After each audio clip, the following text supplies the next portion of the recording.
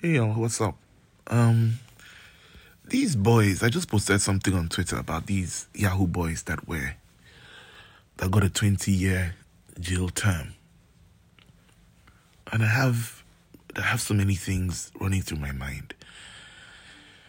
I don't think many people know what 20 years is. 20 years means that for the next 20 birthdays and the next 20 Christmases, you're not going to see outside. You're going to be stuck in one small room with a lot of other people. And for many of you who think that when you hear 20 years, you're like, it's worth the risk. Let me remind you that a Nigerian prison is not the same as the one you see in the movies. You know, those American prisons that you see in the movies. Everybody looking well fed, everybody wearing uniforms, hiding drugs, having mobile phones, all those nice looking, cleaned up.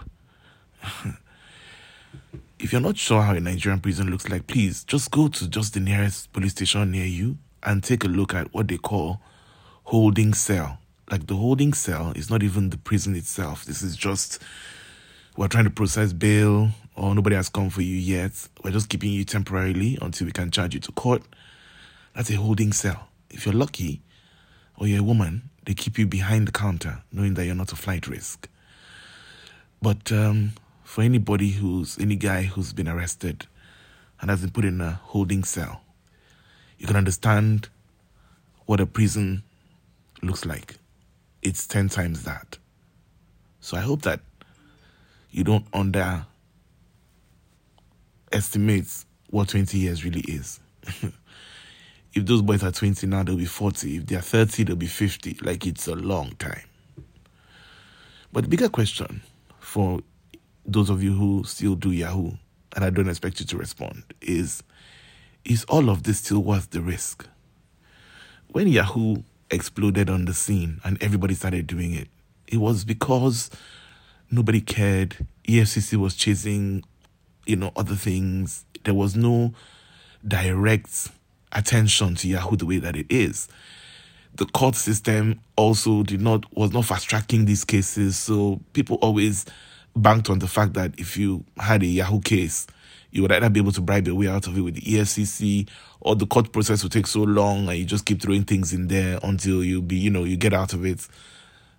That doesn't look like what's going on anymore. It looks like the government is taking this very seriously. It looks like they're not having inter-country treaties with other governments like South Africa and Ghana. I think it looks, even Dubai, it's beginning to look like they are doing, even the US. It's beginning to look like the court system is dedicated to Yahoo. It's almost like there are judges that have been appointed to review these cases very quickly and move it to judgment quickly. Now, the question is, you can appeal, that's fine. But as anyone would tell you, appeals take time, and there is no guarantee that an appeal court, if the process was followed at the lower court, is just because you appealed, it's just going to set it aside. That's not how it works. You need a ground for appeal, and that ground must be substantive, right? So my point is it still worth it? And I think you need to sit down and ask yourselves.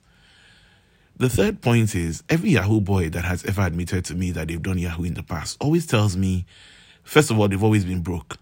Always broke. Then they rely on past glory. So they will say, this time last year I had a lot of money. Oh, this time last year I was living in Ikoyi, Body Lawn. This time last year I was in Banana Island. Okay, but here you are now in Mushin with me. What was the point then? They say, don't worry, I'll soon get back on track. Blah, blah, blah. Okay, so all that money that you had, what did you do with it? I had a car then and I crashed it. At night, I was come back from the club and it occurred to me that many people, there is something about life that's in stages. If you skip the stages, you usually get in trouble. Let me explain. If you do step by step, you learn how to drive, you become a man, you leave your dad's house, you take responsibility for yourself, you move to your own place, you start paying bills. Slowly and surely, when money comes, you're already prepared mentally. You're not driving at high speed. You don't think that, everything is a race. You're not going to club every night. I don't think anybody who's walked the normal path to wealth does that, right? I may be wrong. So I think that also, that probably plays a role in the fact that there's a pattern of behavior. They get this young boy is 22, they've not even left home yet. They hit this big money, they go and buy a Venza. I don't know why a Venza or a Benz is their preferred car. They go buy a Venza, and then they start clubbing. It's almost automatic. You buy a Venza, you move to an estate that on a good day you can't afford. You can't even go close to it.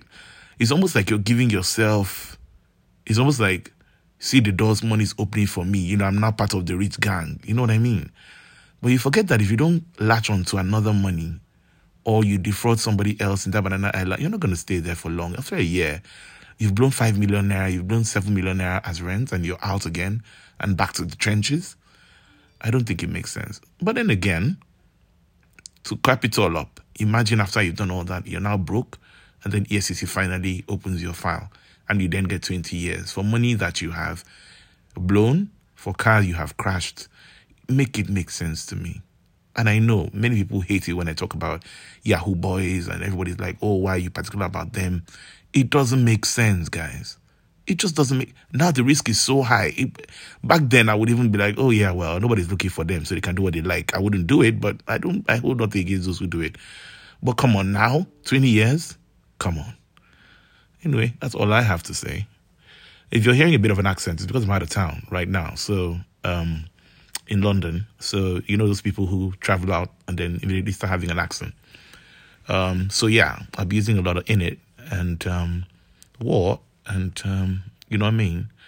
So yeah, bear with me. All right, y'all. Have a good one. Cheers.